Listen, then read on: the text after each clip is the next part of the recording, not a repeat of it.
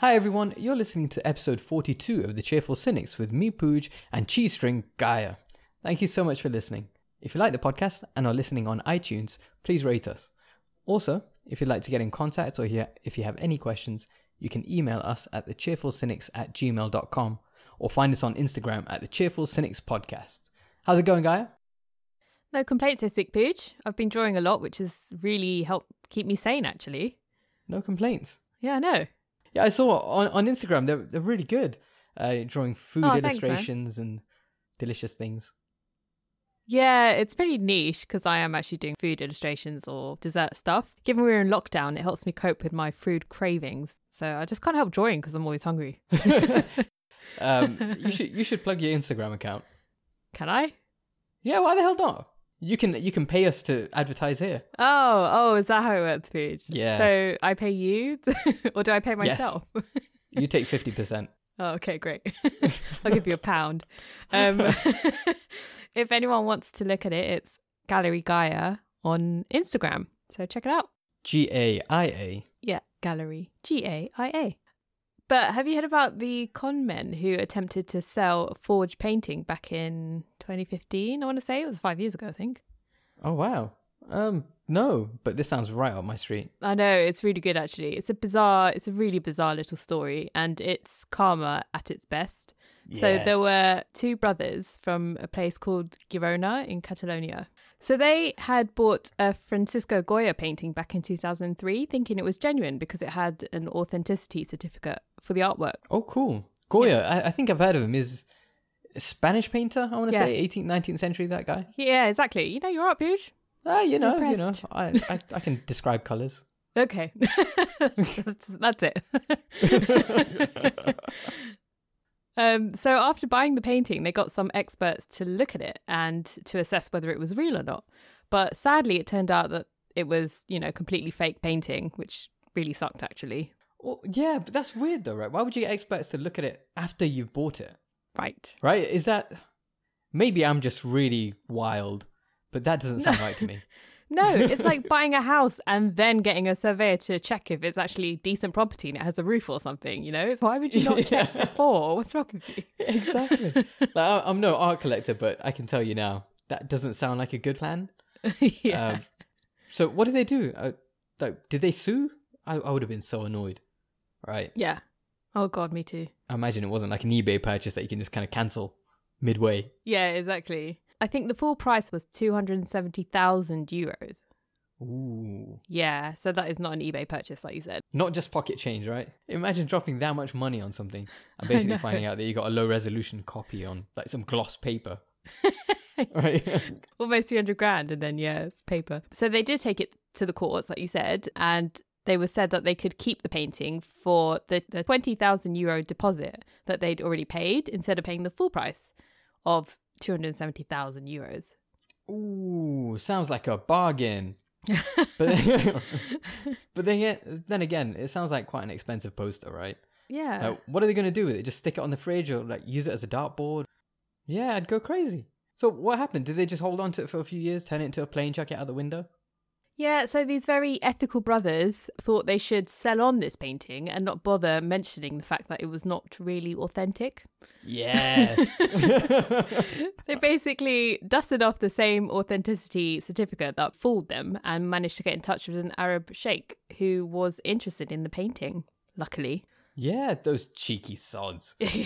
But also, I imagine the Arab sheikh has got tons of money to burn. Yeah, money bags. Yeah, the brothers probably thought the same though, that same stereotype.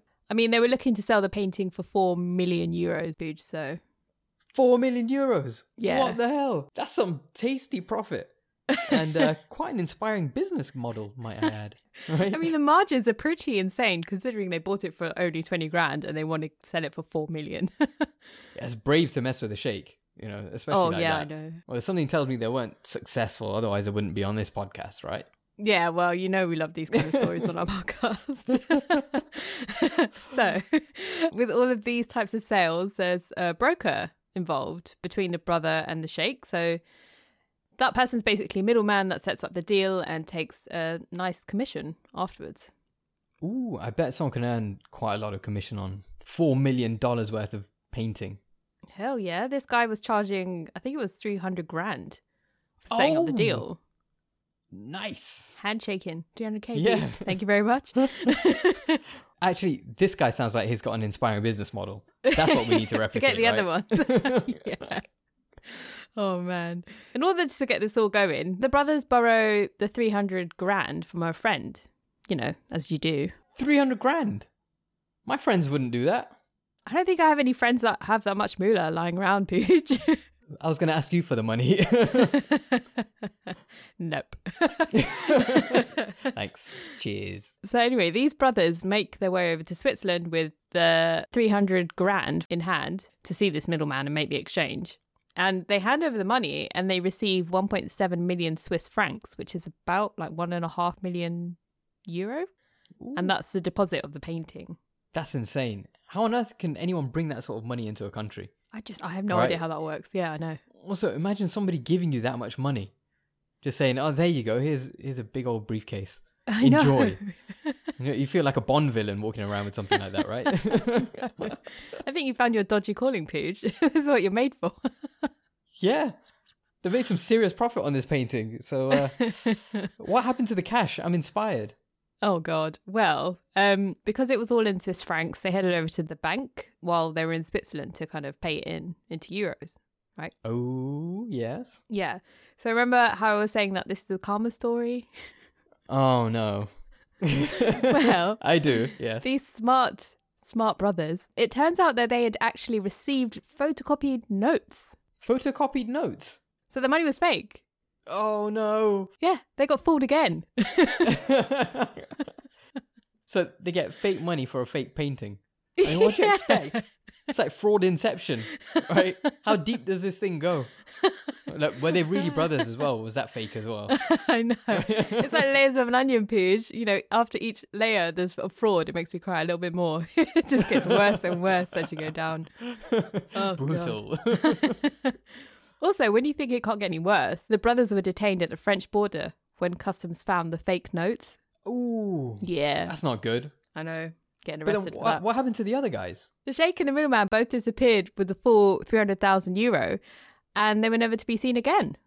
I mean, who knows? Maybe that was the same person. Maybe there weren't two people. The middleman was the sheikh.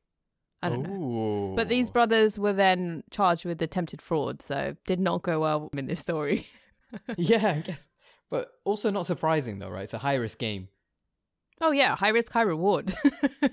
But yeah, it's definitely a shame for these guys. No reward. It's a case of bad luck followed by greed. Insane greed. This is ridiculous. What did they expect?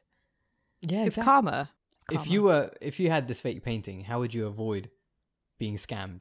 I probably would have gotten someone to look at it before I paid for it, especially if I'm going to spend that much money. Yeah, it's quite smart, isn't it? Yeah, I mean, this whole story would not have happened if they just got someone in to look at the painting before they bought it in the first place. Get it appraised beforehand. Yeah. It's such a genius idea, right? I know, stupid. What the hell? Make sure it's worth it, you know? But I'm not cut out for that kind of stuff, Pooch. I wouldn't be able to go to Switzerland and borrow 300k from my friends and blah, blah, blah. Nah, I couldn't do that. Yeah, that's the thing. I think pranks are way more manageable, right? Yeah, exactly. So what's the difference between a con and a prank? Well, a con it's more negative. So a con is for money or some kind of gain. It's like somebody gets hurt or loses out, whereas a prank is just doing stuff for like shits and giggles. I mean, someone might feel a bit crap, but they don't really lose anything. Yeah, that's true. Nobody's getting hurt, right? Yeah, exactly. Reminds me of my favourite prankster. Oh, you have a favourite prankster? Yeah, I think I do. Well, now I do. Okay. All right then. Have you heard of a guy called Horace de Vere Cole? He's got an amazing name, right? What a name. So this guy was born in 1881 in Ireland to quite a wealthy family. And he's also quite smart because he ended up going to Cambridge. And like from what I've read, all he did was just play pranks on people. Is that his life? Yeah. That is his life. I can't find anything on his career or what he did. This is it. Okay. No wonder you really like him, Pooch. It's like a spirit animal or something. You know, some of the smartest people are the funniest, to be fair. Thank you very much. Thank you. I wasn't complimenting you, Pooch. I was talking about this guy, Horace. Sorry, thankfully you cut out. I just heard the lovely compliment. Oh, God, whatever. So what did our friend Horace get up to? So much. Apparently there are hundreds of pranks that he pulled. But one of my favorites is where, on occasion, he'd go to the butcher's and purchase a cow udder, and then he would wander the streets with it poking out through the fly in his trousers. What the fuck? What the hell's wrong with him? Are you serious? Oh, God. That's disgusting, Pooch. What the fuck?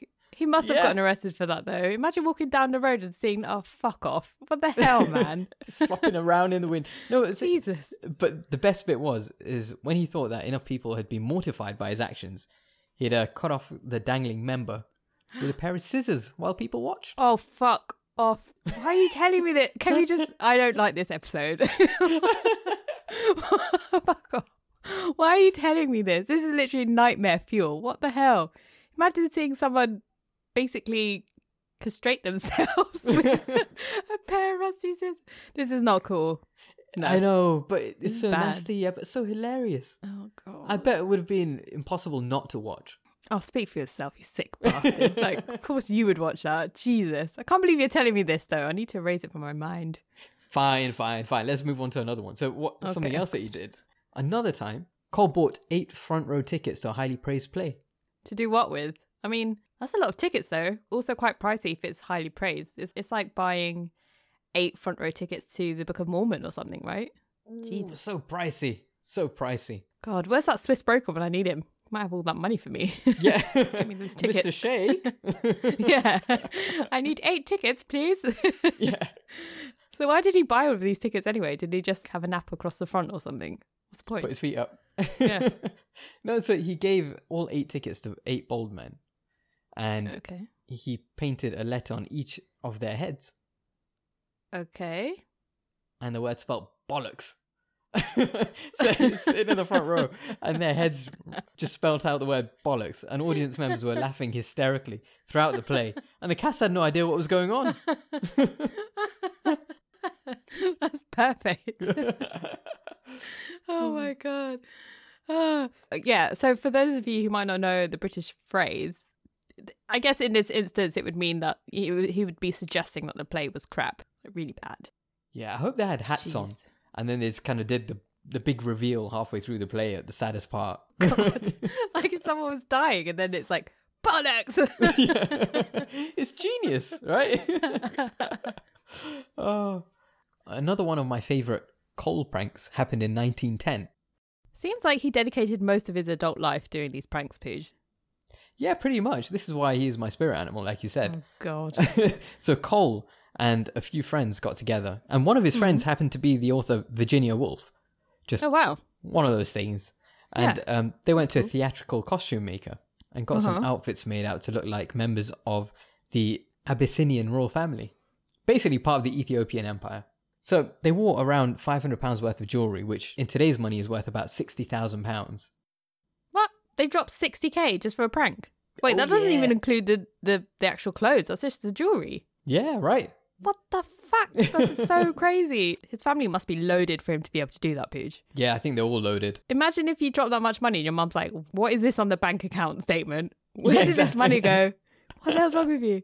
That's pure insanity, but also dedication. So I kind of admire it. Yeah, but they were also pretending to be from Africa. So as you can imagine, there was some questionable makeup that was also applied, let's say. Oh, no. No, that's not cool. Oh, God. Thankfully, that would not fly today. So what was the point in dressing up like this and just being really offensive to everyone? I mean, I hope there's no others, Pooch. Well, you're in luck. No, there isn't. Oh, God. You're traumatized now, right? I know. I mean, I wouldn't be surprised if everyone else listening was traumatized too. Jesus. It's fine. It was fine. But back to this particular prank. One of the group had a cousin that worked on the HMS Dreadnought. HMS Dreadnought? What a name. What a name, right? You know it's going to be something killer with a name like that. Yeah. So at the time, it was the most technologically advanced ship that had been built. It was essentially the state-of-the-art military vessel. Okay. So they got a friend to send a message to the HMS Dreadnought saying that the Abyssinians wanted to visit. Oh my God, the balls on these people, seriously. Jesus. The udders on these people, guy. Oh God, fuck off, Pooch. Leave me alone. But surely the Navy would have said no, right? They would have done some kind of due diligence on these people. No, not at all. The Navy just welcomed these guys on board. So they've got the most technologically advanced vessel, and thanks to a costume maker and a poor choice of face paint, what the hell? You just get away with anything in the old days, right? You get away with anything, Oh my right? God. They were formally greeted with the wrong national anthem. You know, Oh, like, whoops. God, Jesus. But- My skin is crawling. Yeah. Oh, I can't handle this. Oh, no. And they basically walked around the Yeah. ship. They inspected the fleet and spoke to all the people there, basically in gibberish, What? which turned out to be a mix of Greek and Latin. Oh, this just gets cringier and cringier. They would use the phrase bunga bunga to show amusement and appreciation. Oh, fuck off. Are you serious? Jesus Christ. What the hell? This is so fucked up. I knew you'd like the story. This is not okay. They even dished out fake military honours to some of the officers as they're walking around. Holy hell. I can't handle this, Pooch. I mean, tell me the crew didn't buy this shit. This is ridiculous. Yeah, of course they bought it. And they weren't found out on the day either. Mm. So when news of the prank was eventually leaked, Cole sent a picture of this fake royal family to the Daily Mail, and the Navy briefly became an object of ridicule. Yeah, what would you expect? Do some due diligence. Bunga bunga? Jesus Christ. I mean, what would you expect? Of course you'd be fools to buy into that. That's so stupid. Do you know what? I'm sure the Navy really enjoyed that. They tried to get Cole and the gang arrested, but technically, none of them had broken any laws. History. Where laws were just so blurry, or not even in existence, to be fair. I mean, if that happened now, he would have been arrested after the fucking udder incident, I'm sure. Must have been. Yeah, exactly, right? Bunga bunga. Jesus. It's crazy. You could get away with so many strange things back then. They got away with dressing up like that, painting their faces and saying bunga bunga and getting on the Navy. Like, shit. Yeah. No. With £60,000 worth of jewellery. It's like a completely different world. Like, it obviously kind of was a different time, but it just feels like a different universe, you know, where this was okay. So there was no punishment whatsoever then? Well, because they couldn't get them arrested, Cole and his friends, with the exception of Virginia Woolf, were subjected to a symbolic thrashing on the buttocks by junior Royal Navy officers. They got spanked.